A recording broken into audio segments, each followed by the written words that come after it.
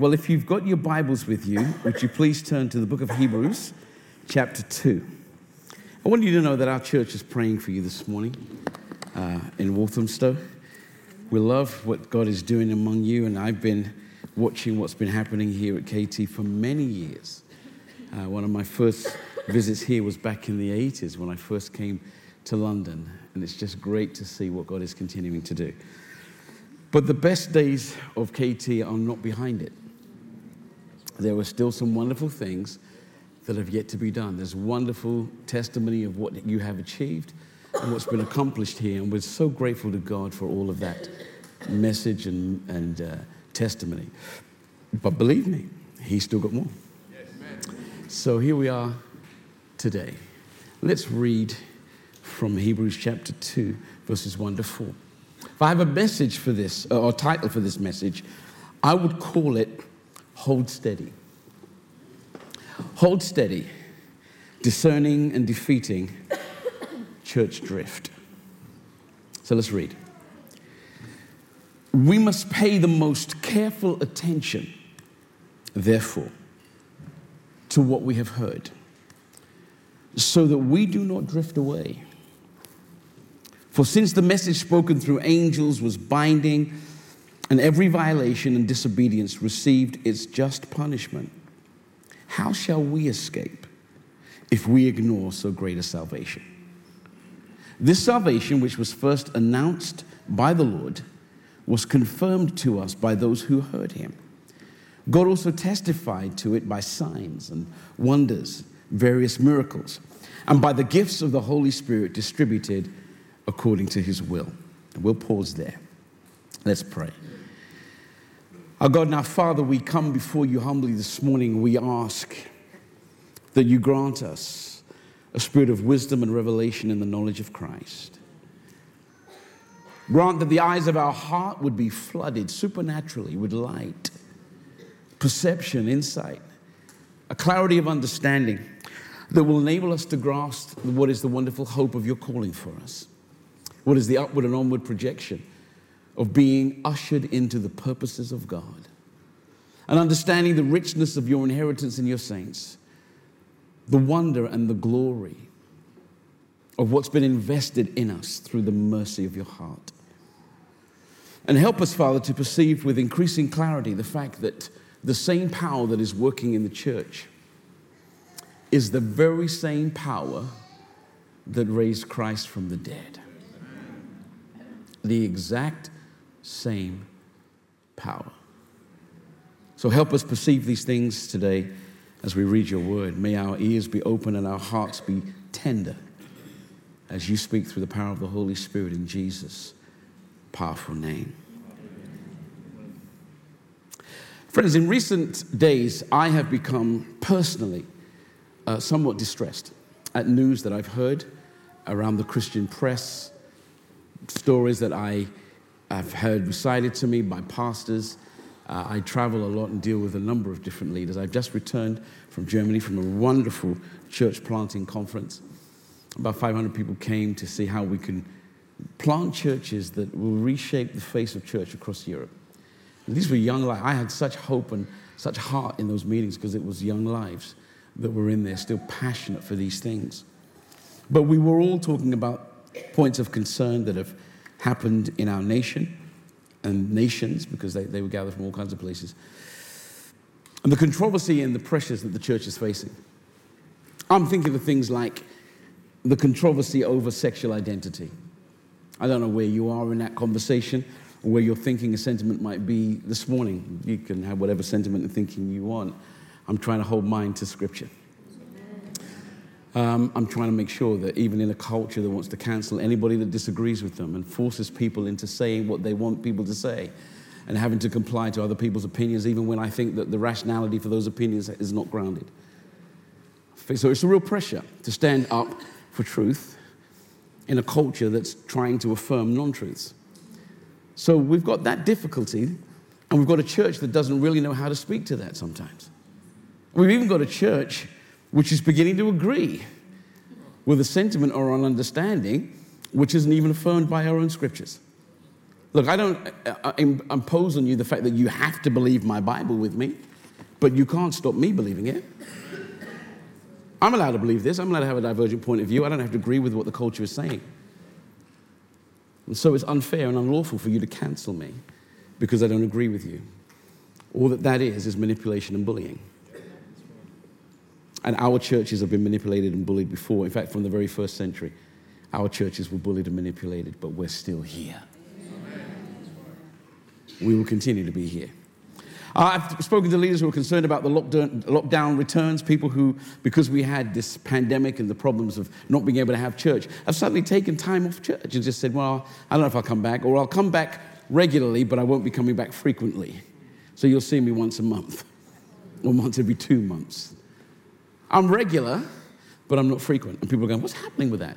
What kind of discipleship behaves like that? Especially when in the light of the book of Hebrews, it says, don't forsake the physical assembling of yourselves together. Don't do that. So what kind of behavior, what kind of heart posture do we have if we behave like that? Something's not right.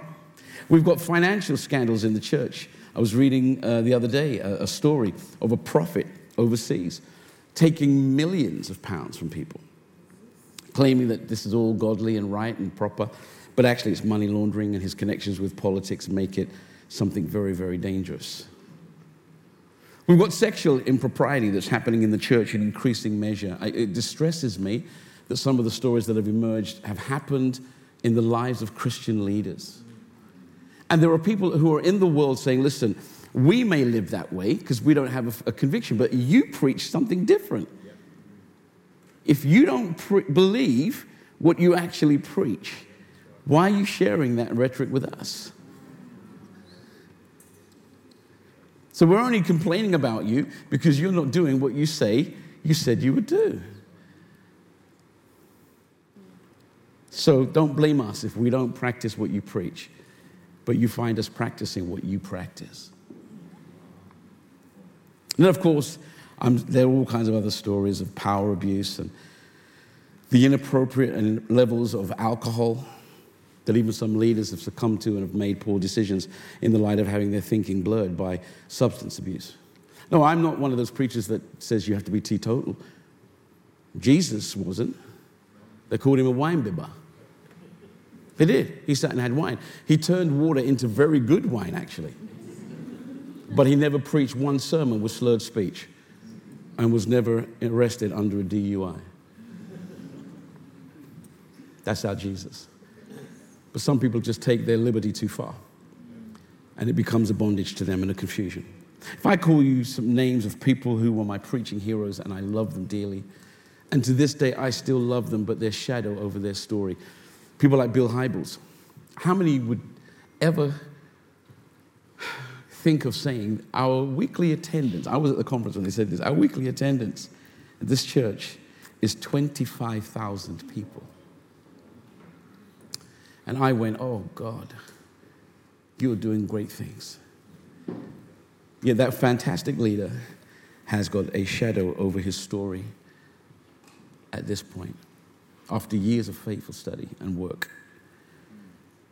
Ravi Zacharias was a man whose eloquence and learning impressed me deeply. Challenged me to study, challenged me to say, I can't be a sloppy, lazy pastor. Let me understand history. Let me do my research. Let me be able to speak to a culture that wants good answers, clear thinking from the church, because some of the thinking in the church is so fuzzy, so superficial. Some believers are just so ignorant. They can't speak, even in their canteen or on their campus or at their workplace or to their family. They sit down quietly when conversations are going on, and they don't agree with the conversation, but they just don't have the ability to articulate truth because they don't study. I'm talking to you. Everybody's looking at the person next to them saying, is he speaking to you? Are you resonating with this? Brian Houston, I was so impressed with at conferences I'd been at the same time, and I was sorry about the stories he had to, challenges he had to go through, his own personal life and family, but there were shadow stories about his own behavior that will hurt him for a long time to come. I'm saddened by that. I sat on a youth board with Mike Pilavachi. I've never met a guy as passionate for youth ministry and as dynamic in his presentation of truth to young people as Mike. So it seems odd to me that in the context of Soul Survivor, where such wonderful things happen and such life transformation occurred for young people, that there could be a shadow story happening at the same time and in the same space. Not sure where Mike is today. Not sure where he'll be tomorrow. I'm just concerned because these things and these pressures have a way of destabilizing Christians. They go, "Do you know, I'm not even sure I'm going to continue in my faith." Or I just feel like I've got permission now to drift myself.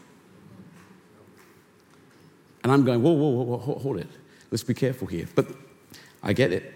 I understand it. Because who knows what's going to happen next? So I decided for my own soul that I would try and find a biblical example of a church in crisis where people just need to stay focused, stay steady, remain faithful to God. I just needed to find the keys that could help us do it. I want to stay faithful, don't you? Amen. I want to stay focused. I want to remain fruitful. So my studies turn to the book of Hebrews, a passage from which I just read today. And you may ask, well, why did I choose the book of Hebrews? I chose the book of Hebrews even though I knew that scholars were grappling with the authorship of the book. We don't know who wrote this book. We actually don't know. They're struggling with the style of the book. Is it a sermon? Is it a letter? Is it a sermon contained in a letter? We're not clear on the literary style, and lots of research has gone into all of these things. So there were question marks over some aspects to do with the book of Hebrews today. But one thing any reader of the book of Hebrews understands is the purpose of this letter is not unclear. It's very clear. And we need to be honest about it. Raymond Brown, Bible scholar who was responsible for the documentary of the book of Hebrews in that best-selling series, The Bible Speaks Today. It's a wonderful set of books and commentaries you should buy if you're building your own personal library. But Dr. Raymond Brown said this: "This magnificent letter to the Hebrews was written to a group of first-century Christians who were in danger of giving up. And it's clear from even a casual reading of the letter that the times were hard for Jewish Christians especially. Many of them had been exposed to fierce persecution. They had been physically assaulted. Their homes had been plundered. Some had been cast into prison on account of their faith. Others had been ridiculed in public because of their resolute trust in Jesus." You see, this is who's been written to. These are the recipients of this letter.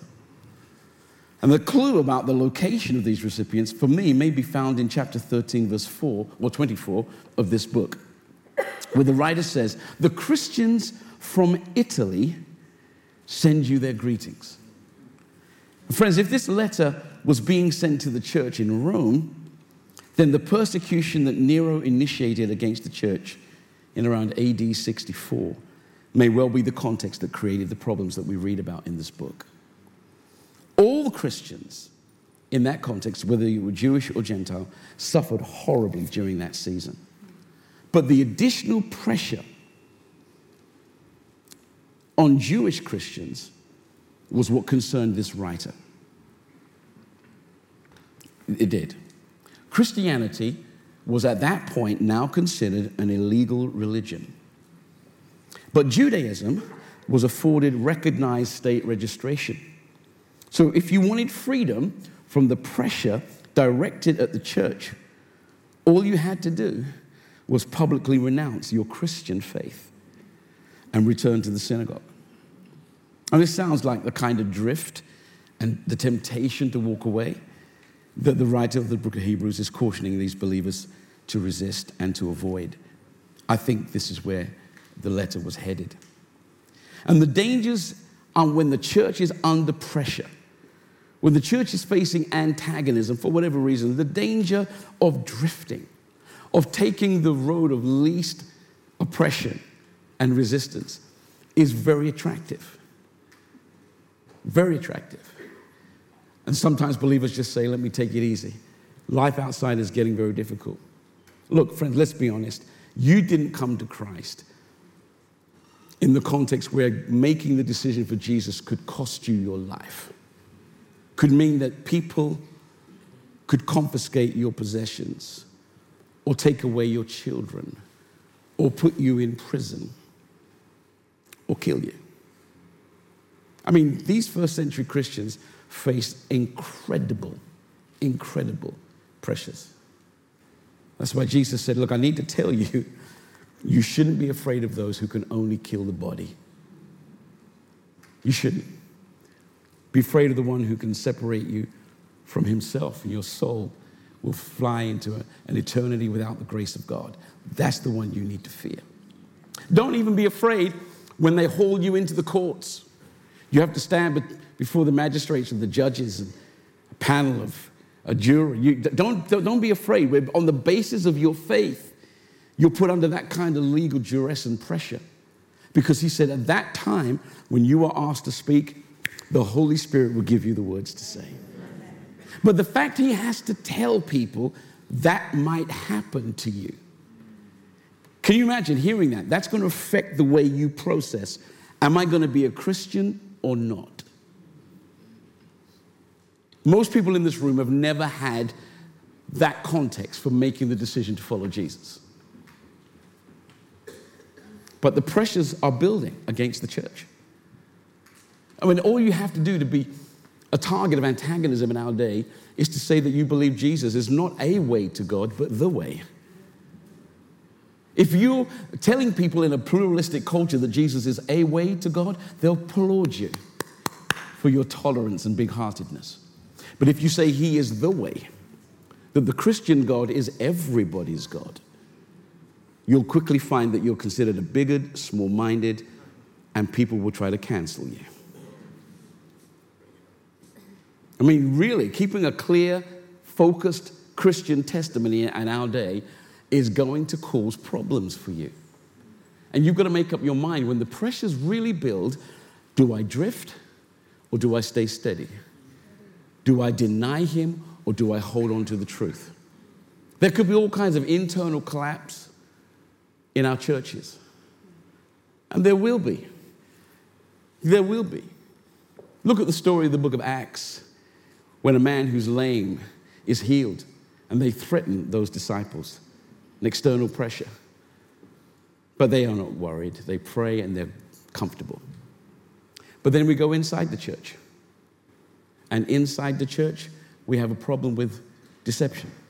When a man and his wife try to lie to their pastor about what they put in the offering. And they're disciplined and they die. Then the attack comes from the outside again. This time, we're not threatening the disciples. They are beaten and thrown in prison. But they don't mind, because they've already made the decision. If that's what it costs to be a Christian, I'm still going to be a Christian. And then the problem comes inside again. This time it's not deception, but division between the Jewish widows and the Greek widows. And the church resolves that problem. Then they get an external problem. This time, it's not a threat, it's not a beating, but Stephen gets murdered. You reading your Bibles? You see how the external escalation happens? But inside the church, the two biggest problems have been and will continue to be deception and division. We need to know that we are going to stand firm in spite of it all, that we will not drift or deny. You see, when I talk about the dangers of drift and denial, as lofty as the revelation of Christ is, and as wonderful as it is to receive his goodness, his forgiveness, and his redemptive grace, none of that revelation stops the fact that you still have the freedom of will. You still make a decision whether you're going to grow in your faith or go from your faith. You still have the choice about staying focused and faithful in your Christian life. And there were clearly times when I have known people do these two things. They say, I no longer identify as a Christian. Even though they know it to be true, they've said, I deny this. I don't want this anymore. Or they've just drifted. They've just slipped away from the truth. And in the book of Hebrews, there are a number of different passages. And a lot of writers I've read think these passages are, well, they label them as problem passages. They're not really problems, they're just difficult to handle because they challenge us so deeply. They're chapters like chapters 2 or chapter 3, chapter 6, chapter 10, chapter 12 of the book of Hebrews. I urge you to go home and study these things, and you'll find out what these two issues were when it comes to idle drift or intentional denial. The word for drift that the writer of the book of Hebrews employs has reference in other pieces of literature to three key things. One of them is when you wear a ring, which is maybe 1 or 2 sizes too big for your finger. Most of the time, you're kind of clever and you can keep it on your finger. But there may be a day when in the pressures of the activities in which you are engaged, it pops off. You don't realize that that's happened until 2 days later. And by then, you realize that you have been separated from something that was really precious. You didn't realize it. You didn't know it was happening, but it happened. You let it drift. The second word, or second application for the word, is a kitchen one, where you've got a clay pot, fill it with water, and it's doing good. But the clay pot has a small leak that's never been plugged. So on Monday, it's full of water. It looks great. By Friday, it's as dry as a bone. And everybody wonders, what happened here? What an application for people who've got areas, small areas of their Christian life that they've never adequately plugged and dealt with. It could be sucking the life out of you. Drift. The third one is, of course, a ship or a boat that wasn't moored or tied properly to the riverbank. Because it wasn't moored properly, the current just took it downstream. Maybe even further than downstream, out to the sea. And it was lost. Any unmoored ship can drift. Any untethered, unanchored vessel can drift. And that's the word that this writer used. And I think it probably describes the backsliding nature of a lot of people in church who, before they realize it, are separated from something precious. And they started so well in their Christian faith and in their discipleship, but something has got them off track. Or they just didn't, as I said, plug those holes in discipleship. They came to Jesus. And Jesus will accept you as you are, and the grace of God's justification blesses you and declares you righteous and a saint before God. But justification isn't the only thing that God does. He does sanctification, which is the ongoing process of moral transformation. So he calls you a saint, and then he says, now I'm going to make you one. But you've got to let him do that. You've got to let him plug the holes in your life. And without allowing him to do his fullest work in making you a saint, there's things which can leak out of your life. And you were doing so well, and suddenly now you're so dry. Your spiritual life doesn't have the vitality it used to. Your Bible reading doesn't have the same joy that it used to have. Your prayer life is non-existent. You rarely give any money or time to the work of God. You've lost your focus. You're drifting. Intentional denial is probably more sinister. In Hebrews 6, verse 4-6, it says, it is impossible. It is impossible for those who were once enlightened. But listen to how deep this goes. They were once enlightened, who have tasted the heavenly gift, who have shared the Holy Spirit, who have tasted the goodness of the Word of God and the powers of the coming age, who have fallen away to be brought back to repentance. To their loss, they are crucifying the Son of God all over again and subjecting him to public disgrace.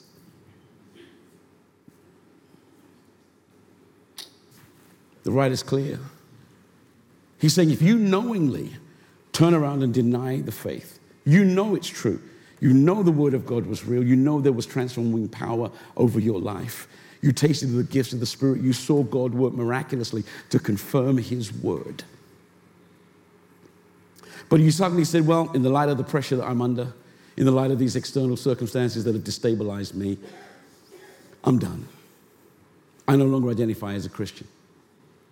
Well, the danger for these believers who had Jewish tradition was this. They could convince themselves, and others did too, look, if you retreat away from your public allegiance to Christ, you're not drifting into atheism, where you don't believe in God. You're just returning to Judaism. But the writer of the book of Hebrews says this, listen, you need to understand that everything that the Jewish tradition projected, as wonderful as it was, is a shadow of the reality. And the truth of all of that is in Christ. The picture that all of that tradition was signposting is in Jesus. This is God's redemptive hope. Your tradition was able to cover sins for a while, but it was John the Baptist who looked at his cousin on the banks of the Jordan and said, this is the Lamb of God who takes away the sins of the world. This is God's redemptive answer for all of humanity's fall. So if you say, I don't want him, there is no plan B. If you reject God's offer of salvation through Christ, you can find salvation nowhere else. That's why the writer says it's impossible for you to find truth when you've said no to truth, when you've tasted truth, when it's been your personal experience, and you then stand up and say, I don't want this anymore. I no longer identify as a Christian. Because I want an easy life. I don't want a pressure-free life. He warned them. He said, those who rejected the message that the angels brought in the old covenant suffered loss. And some of those carcasses are still in the wilderness. Those who rejected the law and the leadership of Moses suffered loss. Their carcasses are still in the wilderness.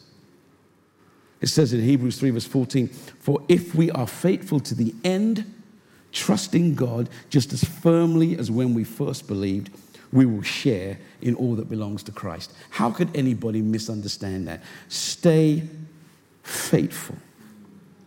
Stay focused.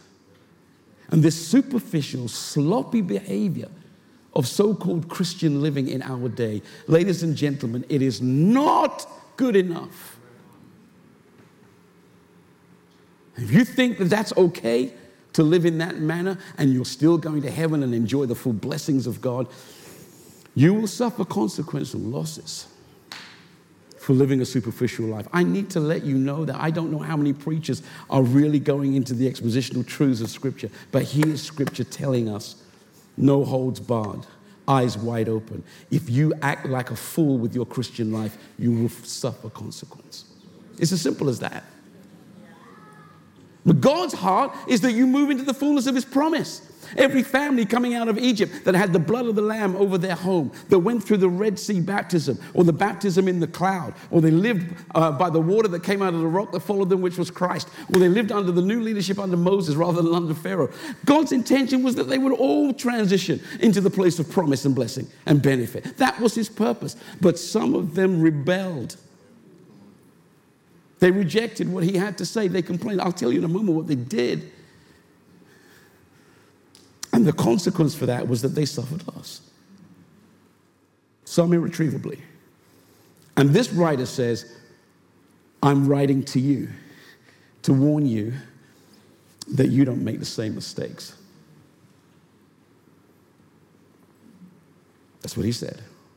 It's gone quiet in here today, hasn't it? Because he points out that the loss in view, obviously for the ancient people, was the failure to arrive at the place of peace that God had promised his people. But the land of peace under Joshua was just a picture of what was to come. And even here, under Joshua, some people didn't make it in due to their rebellion and negligence. The real place of peace and the place of rest is an eternal one, as we know. But only our focused perseverance will access the grace that makes sure we arrive at this destination. Oh, I've had lots of discussions with my friends about predestination, and I had to tell them, predestination means a predetermined destination. So if I make plans to go on holiday with my wife to the Bahamas, the hotel that we call will say, thank you, sir, your room is booked. It's just waiting for you. See you soon. Click. But 2 weeks before, my wife and I decided, you know what? Forget the Bahamas. We're going to Geneva. What happens to my room in the Bahamas? I lost access to that, right? Because I decided to go somewhere else and take a different track. This is just simple, very easy to understand. If you want to make it to the destination you've been promised and it's been planned for, just stay in your lane. Stay in your lane. But if you act the fool and you're superficial, you're sneaky, you're deceitful, you live with sin in your life and you try to come to church and pretend everything's okay when you know it's not, and you've backslidden, you can suffer loss. And if you stand up and deny what you know to be true, you can suffer irretrievable loss. I don't know how many pastors preach this stuff because they're scared that their members will not come back and stop tithing. But this isn't my church, so.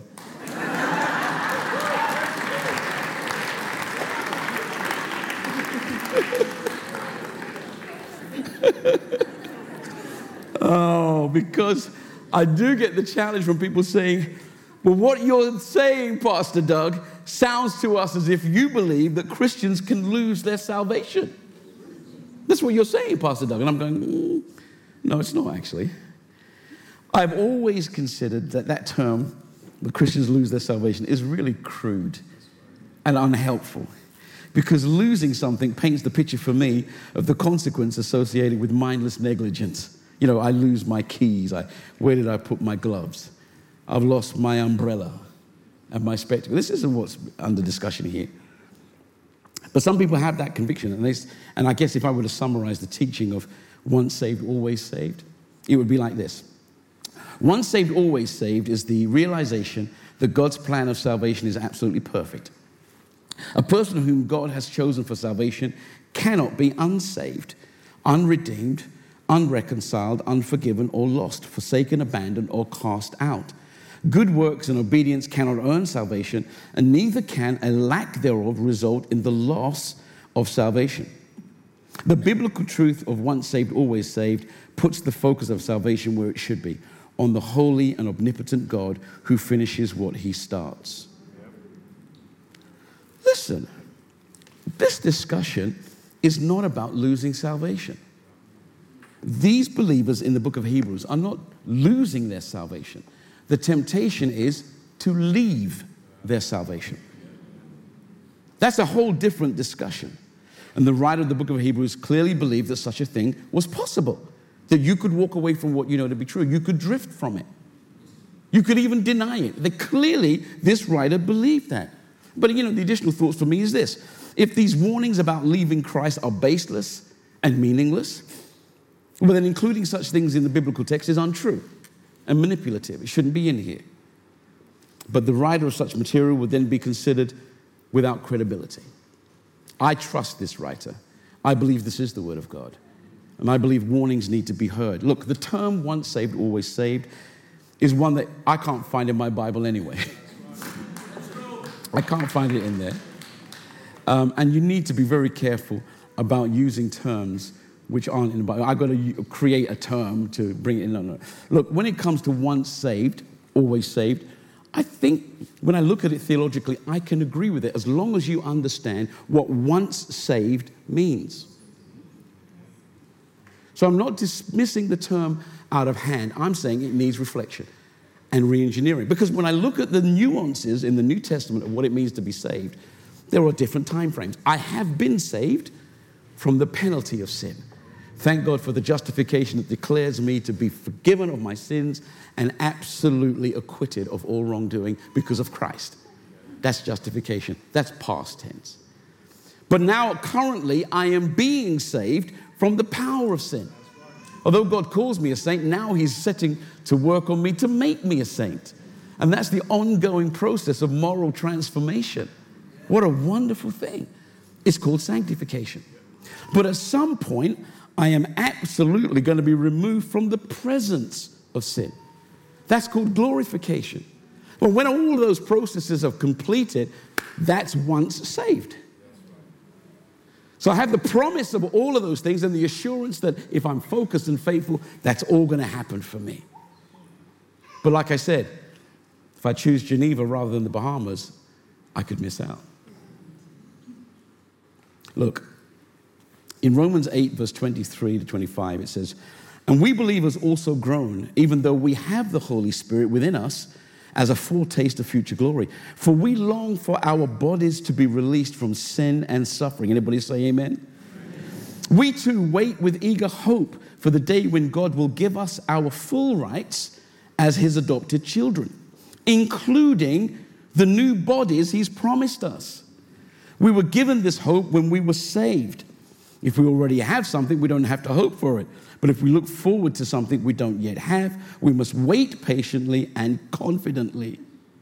Part of your salvation package is a brand new body that's immortal. It's sustained and animated by resurrection life. Anybody got one of those this morning? I didn't think so. But the promise is you're going to get one if you remain faithful. So stay put and hold steady, and everything God promised you will come. But I'm warning sloppy, superficial, mucking about Christians. It's time to fix up. It's time to fix up. You might be playing, but God isn't. The book of Hebrews makes it clear. Drifting away from, or indeed denying the truth of the supreme gospel of Christ will lead to inevitable and possibly irretrievable loss. It's very clear. If you want to know about that from other texts, Jesus said failure to overcome and live victoriously can lead to deletion. In Revelation 3, verse 4-5, it says, "Yet there are some in the church in Sardis who have not soiled their clothes with evil. They will walk with me in white, for they are worthy. All who are victorious will be clothed in white, and I will never erase their names from the book of life. But I will announce before my Father and his angels that they are mine." Can Jesus do that? Can Jesus erase somebody's name from the book of life?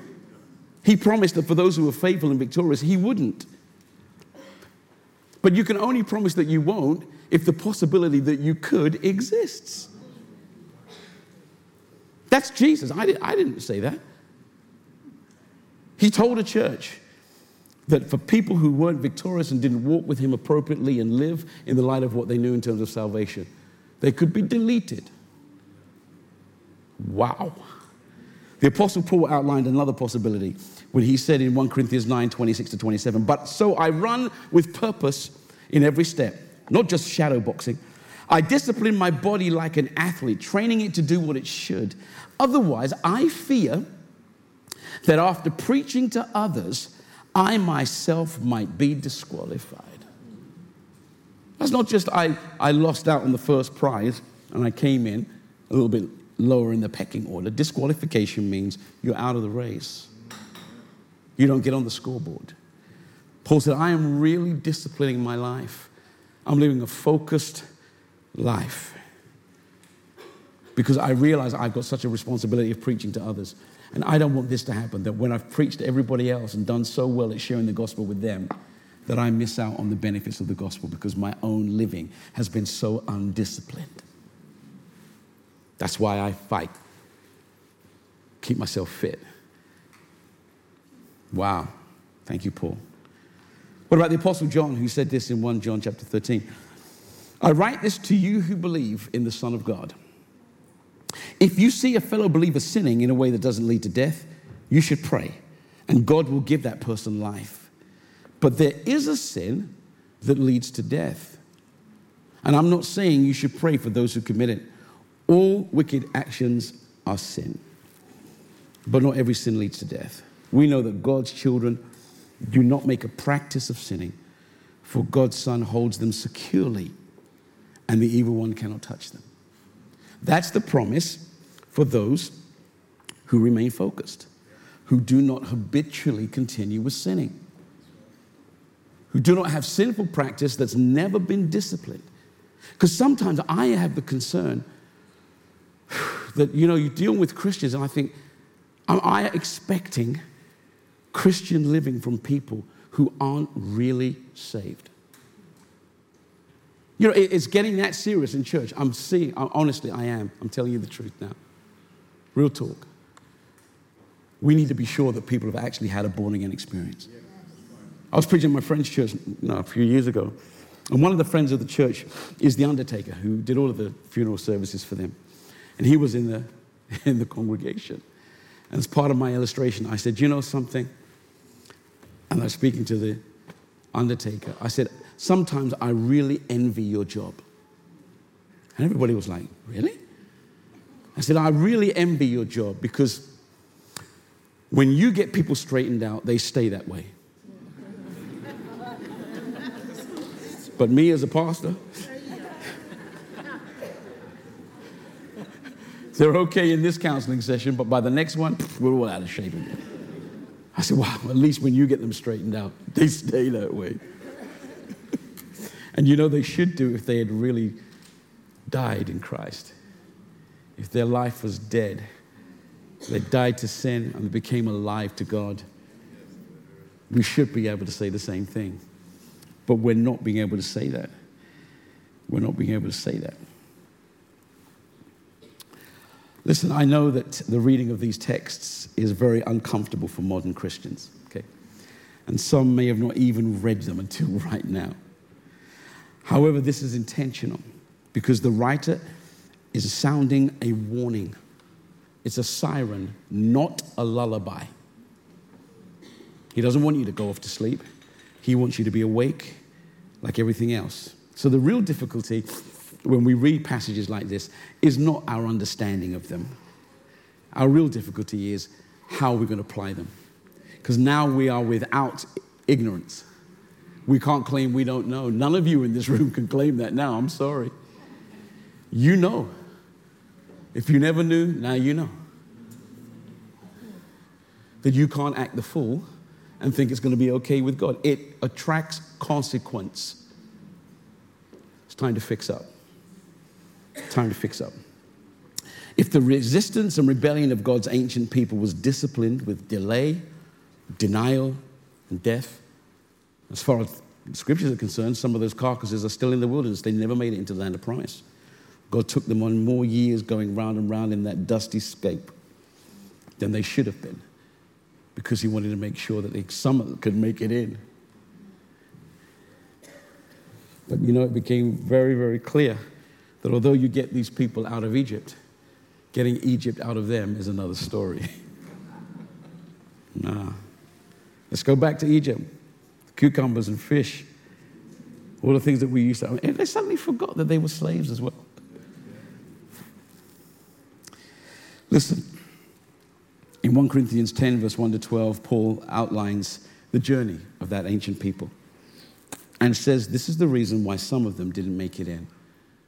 He's telling a church at Corinth, he's telling a church of New Testament believers like us to be warned. Like the book of Hebrews is saying, you believers, hear this and be warned. The ancient sins were these. They craved evil things.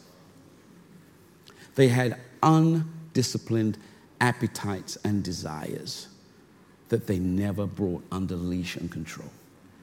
They worshipped idols. This is a God substitute that takes the priority place in your life and will dictate the decisions that you make. Idolatry is a very dangerous thing. You are controlled and manipulated by it. Engaging in sexual immorality. I can't tell you how many young men have been through my office saying, I got myself into major problems with sexuality, Pastor, because I was watching pornography in secret. And nobody knew. Nobody knew. Sexual immorality was shaping my thinking and my values until eventually it changed the way I behaved. Are you listening today? Is this making sense to people? I could come up in here and rant and rave. We're going to have a real Holy Ghost shout out, but this is real talk because the church is not stable. In our day, the church is undergoing a little bit of a transition, and we're trying to get people to get properly anchored again. Maybe the upset of COVID was a good thing in some ways because it shows us who's for real and who isn't. Who's taking this thing with gravity and who isn't. They argued with Moses about what God was doing. It says they put Christ to the test. We don't like it coming this way. Why are we out here eating this manna? What's going on? They challenged the concept that God was as good as we know him to be. in terms of taking care of his people. Some of you are in that place, man. If God is as good as they say he is, why am I still single? Oh, it's gone quiet. Why don't I have that? Why didn't I get that job? Why didn't I get that promotion? They challenge, is God as good as they say he is? They just began to complain. Some of them complained about their leaders. They complained and they grumbled.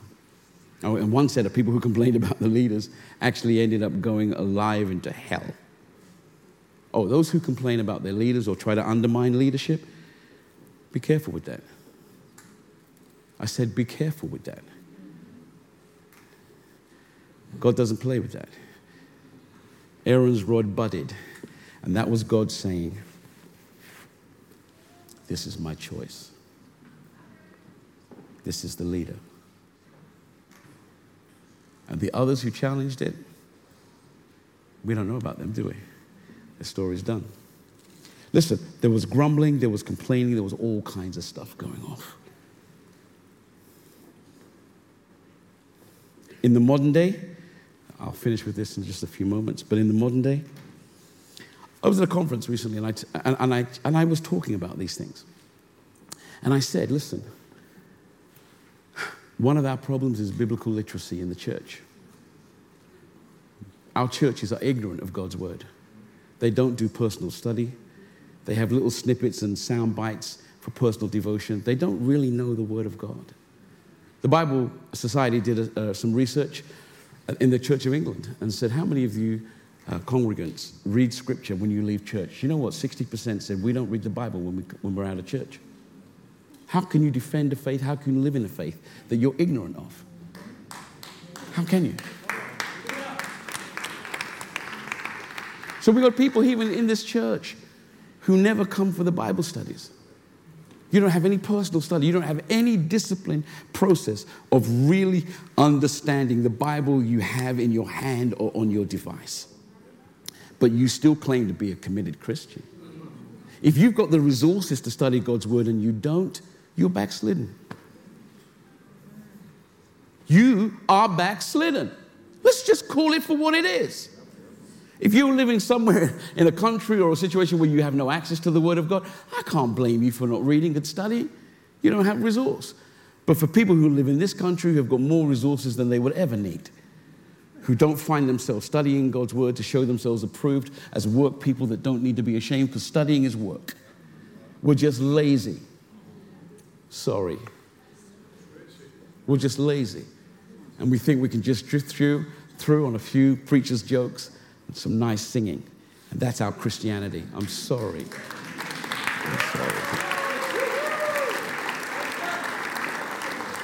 The second thing I raised was the issue that we have not identified our teaching from Scripture properly. We sound more like an echo of culture than an explanation of Scripture. The BBC website I read said there's 100 genders. 100 genders? Are you kidding me? My Bible says that there's 2. Now, some of them, you can be a very effeminate man, but you're still a man. That's right. You can be a very masculine woman. You're still a woman. That's right. And you can't change that through DNA. So I'm not about to disavow in sociology what we're teaching children in biology. Hello? But I'm meeting Christians now. I go, well, it's possible. One of my friends, a lovely Christian counselor, was counseling one of the ladies who's her client and said, I know you're struggling with the fact that your daughter has same-sex attraction, but you know what? I think God's okay with that. And I said to my friend, I said, where did you get the theological framework to tell a client that? She said, well, I've been reading, up on this stuff. I said, no, a theological framework. What's your Christian understanding? Where did you go to the Bible? Where did you go and speak to Christian leaders to come up with that thinking? She said, probably need to do more work of that I haven't done. So I said, what's happened to you is your thinking has been shaped by the culture, not by Scripture. We've got loads of people like that in church because they don't study the Bible. And then one of the other things, I need to quit now because time's gone. No, you've been good. Sorry, thank you. But you've got this problem in church, and I call it serial adultery. Let me explain what serial adultery is. Jesus said, if you don't have biblical grounds for your divorce, any subsequent marriage you have is illegal in God's eyes. We've got dozens, thousands of people who have said, if I can hire myself a smart-mouthed lawyer who can get me out of this marriage because of irreconcilable differences and irretrievable breakdown and non-disclosure arrangements, so we don't talk about this anymore, I can go across town, remarry, pop up in Pastor so-and-so's church down the way, and everybody just lets me continue. Nobody knows. Well, if you count God in, then somebody knows. But we've got this problem. We have got thousands of people in our churches whose marital arrangements do not have the affirmation of God. It's serial adultery. And unless they get that sorted out before God and confess that as sin, it's a problem. 1 John 1 verse 9 says, if we confess our sins, he's faithful and just to forgive us our sins and cleanse us from all unrighteousness.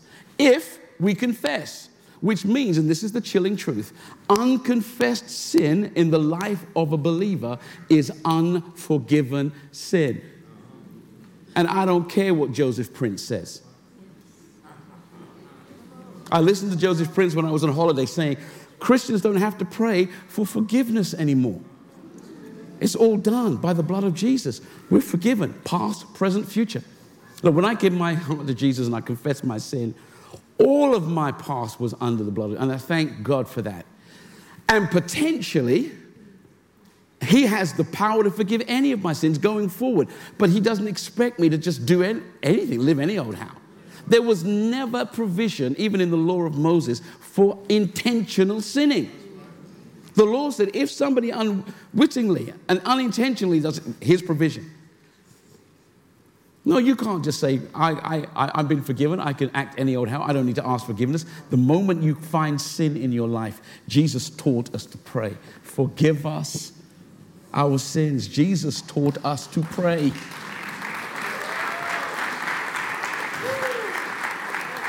And let me say this. I mentioned a preacher's name, but I trust Jesus more than I trust any preacher. Simple as that. Friends, we have to, and I'm going to get out of here because I'm going to get shot. We have to get back to the point where we're checking our lives, that we acknowledge where we are harboring sinning, we write it down, make sure that we're living right, that we repent and renounce of those things which are wrong, especially with its occult ties and confusions. We deal with sexual sins strongly and robustly. We do not let this continue. We're willing to submit for proper accountability to make sure our lives are checked and that we are being held to account for the way that we live. We are willing to reorder our lives and reset kingdom priorities over the way we live. And I'm urging you to pray more than you do. Even to pray in the language the Holy Spirit gives you for longer periods than you have done. You have a wonderful gift of tongues. The Spirit of God has given us the ability to pray when our minds are too tired or too confused to pray. We have a way of praying. And when we pray in that way, the Bible says, he who prays in an unknown tongue edifies himself. Seriously charge those spiritual batteries. There's a way to stop drift. There's a way to discern it. There's a way to be aware of it. And I trust this morning I've helped you in some measure to rethink this important subject. May God richly bless you.